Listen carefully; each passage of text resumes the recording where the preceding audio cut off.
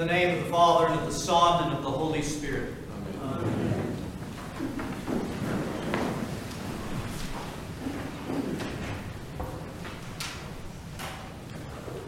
How is it that God's people, us, how is it that we should see the cross?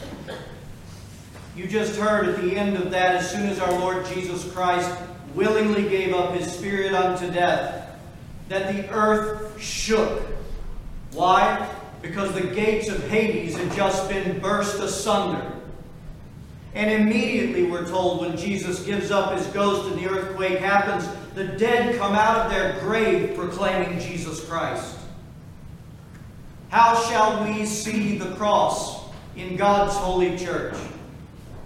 We shall see it through the lens of blessed St. Paul, who expresses it so perfectly in his letter to the church of Galatia. In chapter 6, but God forbid that I should glory except in the cross of our Lord Jesus Christ, by whom the world has been crucified to me, and I to the world. We have heard this truth in the prayers, many prayers, throughout Passion Tide, that immediately begin praying, we glory in the cross of our Lord Jesus Christ. To glory means to make our boast in the cross. To glory means to direct our whole life at anybody who looks upon us and says, don't look at me, look upon the cross. For any good thing that's been done in me is because of Christ Jesus going to the cross so very willingly. We glory, we make our boast in Christ who hung upon the cross. Tonight we consider only three, and there could be so many. We consider only three reasons. We meditate upon only three reasons this evening of why it is that we should glory and rejoice in the cross of our Lord Jesus Christ. The first reason is this, that on the cross, two major feast days of the Old Covenant are fulfilled in and through our Lord Jesus Christ. The first one, the Feast of Passover. Christ, our Pascha, means Passover. Christ, our Passover, willingly became the spotless Lamb of God that would be sacrificed for us. And by His blood shed as if He was putting on us the very blood that He shed, like the doors and the lintels and the posts of the doors in the Old Testament when His people were in bondage in Egypt. When that happened, two things occurred with the sacrifice of that lamb. Death had to pass over them. Death could no longer touch His people, and that night, because of the blood shed, they were released from the life of bondage to Egypt. And my friends, you and I have had that blood poured upon us through our baptisms. And we are freed from Satan, our Pharaoh, and a life of bondage because of the finished work of Christ on the cross, and death cannot touch us. The second feast that was fulfilled when Christ was on the cross was the feast day of the atonement. The once-a-year feast where the sins of all God's people, Israel, would be completely covered for that entire year. And let's remember that sacrifice and the meaning that it shows us of what Christ did on the cross for us. God called His people on that day. The whole nation would offer 2 goats to Him as a sacrifice. And they would be offered to the high priest. And the priest would take one of the goats, and he would take it to the altar of sacrifice. And he would kill it, shedding its blood upon that altar. And that same priest would take the blood in a basin, and he would go into the most holy place, the Holy of Holies, where the Ark of the Covenant was. The very presence of God resided in that place. And he would take hyssop, and he would dip it in the blood, and he would splatter it upon the mercy seat, which was the top in between the 2 cherub angels of the Ark of the Covenant. And then he would kneel. And he would first pray for the covering of his own sins. Then he would pray for the covering of the sins of his family. And then he would pray and intercede and mediate with God for the sins of all the nation of Israel, God's holy people. And only when God gave him the indication that the sins were covered would he leave. And now he would come out, and he would take the second goat that was to be sacrificed. And as the high priest, he would lay his hands upon the goat, imputing all of the sins of Israel onto that beast. And then someone was chosen to take that goat and to walk it all the way through God's people Israel, out of the city of Jerusalem, into the wilderness. What would the people witness? The beast with all of their sins goes out of the city and they can see it no more. My friends, the sins being imputed upon that beast and the sins being imputed upon Christ upon the cross were not an indication at all that God was pouring out his wrath in judgment. This was a sign, a declaration of the full extent of the mercy and forgiveness of God upon his people. For what does God do with our sins having been covered in the blood of Jesus Christ? Just like that goat, when we repent and he forgives, it's as if those sins are carried away. He takes them out of us. He takes them from us. And he goes out of our sight. And it's to be kept out of our minds and hearts, because the Lord your God, when he forgives your sins, he casts them as far as the east is from the west, and he remembers them no more. Don't let Satan nor your own flesh start remembering sins that Christ has put away, and all because of the cross. And so we rejoice because our Lord Jesus Christ, in the act of the cross, became both the high priest of the atonement and also the sacrifice, that your sins could be granted the great mercy of God and peace completely restored to your blessed conscience.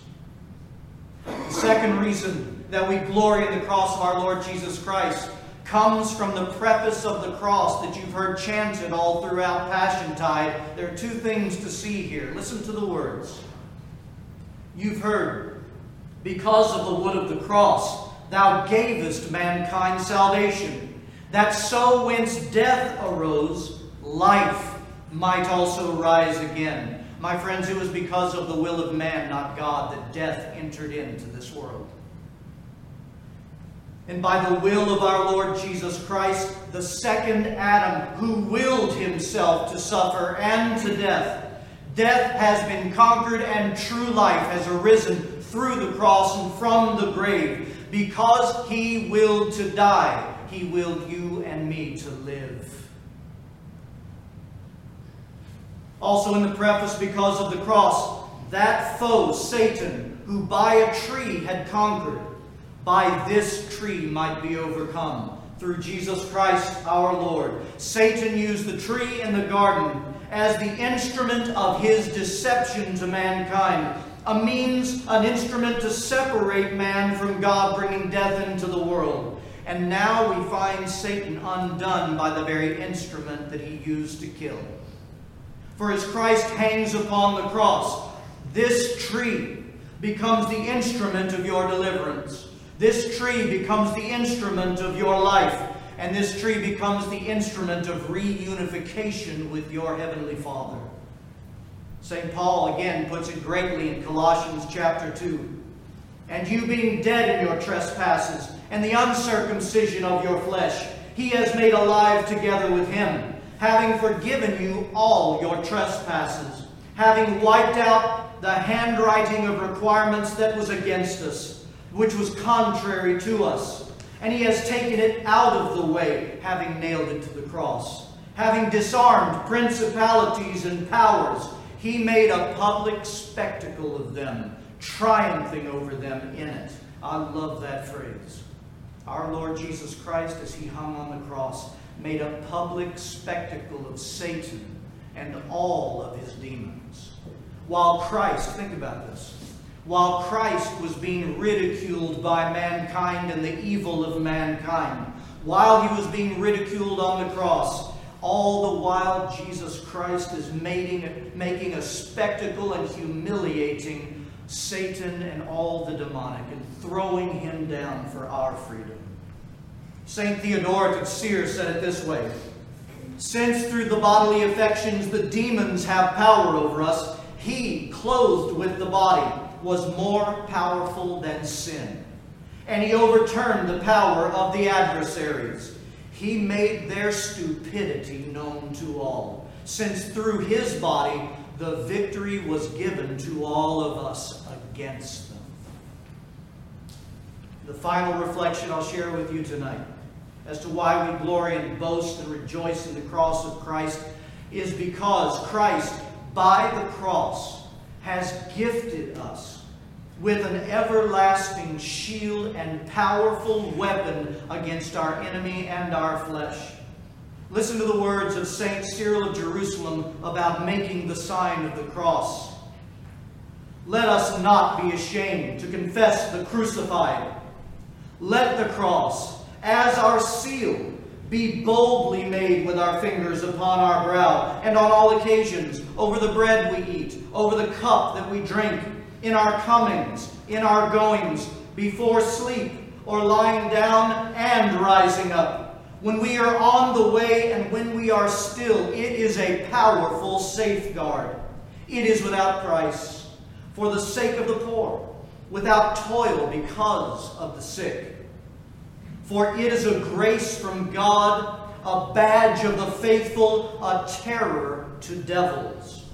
For he displayed them openly, leading them away in triumph by force of it. For when they see the cross, they are reminded of the crucified. When you make the sign of the cross in church, preparing, praying, in your homes, when you go through your day, and my friends, when you are under temptations, you make the sign of the cross. You just heard why. This is not a physical activity. It's a grace gift, and it is powerful in the moments of our life. For when we make the sign of the cross, we bring into that moment the grace of the fulfillment of everything Jesus hung on the cross to accomplish for our souls. When you are under temptation, when your minds are struggling with thoughts that shouldn't be there, let Christ be your peace from the cross by making the sign of the cross. And when the devil and the demons see the sign of the cross, they see the crucified. And they have to flee your presence. Because our Lord Jesus Christ from the cross gives us a share in every aspect of victory that he won for us this night. By Christ and his holy cross, we've obtained forgiveness. Through it, we have been granted unlimited mercy. By his cross, we've obtained our deliverance to him and through him to paradise. And by his cross, we vanquish Satan, evil, and the demonic, walking forever in his victory. And by his cross, his holy and life-giving cross, my friends, you are healed. You are made whole again. How shall we see the cross? Not from the backside of it, my friends. Not from before the cross. Not in the suffering alone. We are a people that have been filled with life on the other side of the cross because of this. And so we glory in the cross of our Lord Jesus Christ. And I pray tonight that even as we come to adore and venerate Christ upon the cross and the crucifix, you will glory with thanksgiving in what he has done for you. In the name of the Father, and of the Son, and of the Holy Spirit.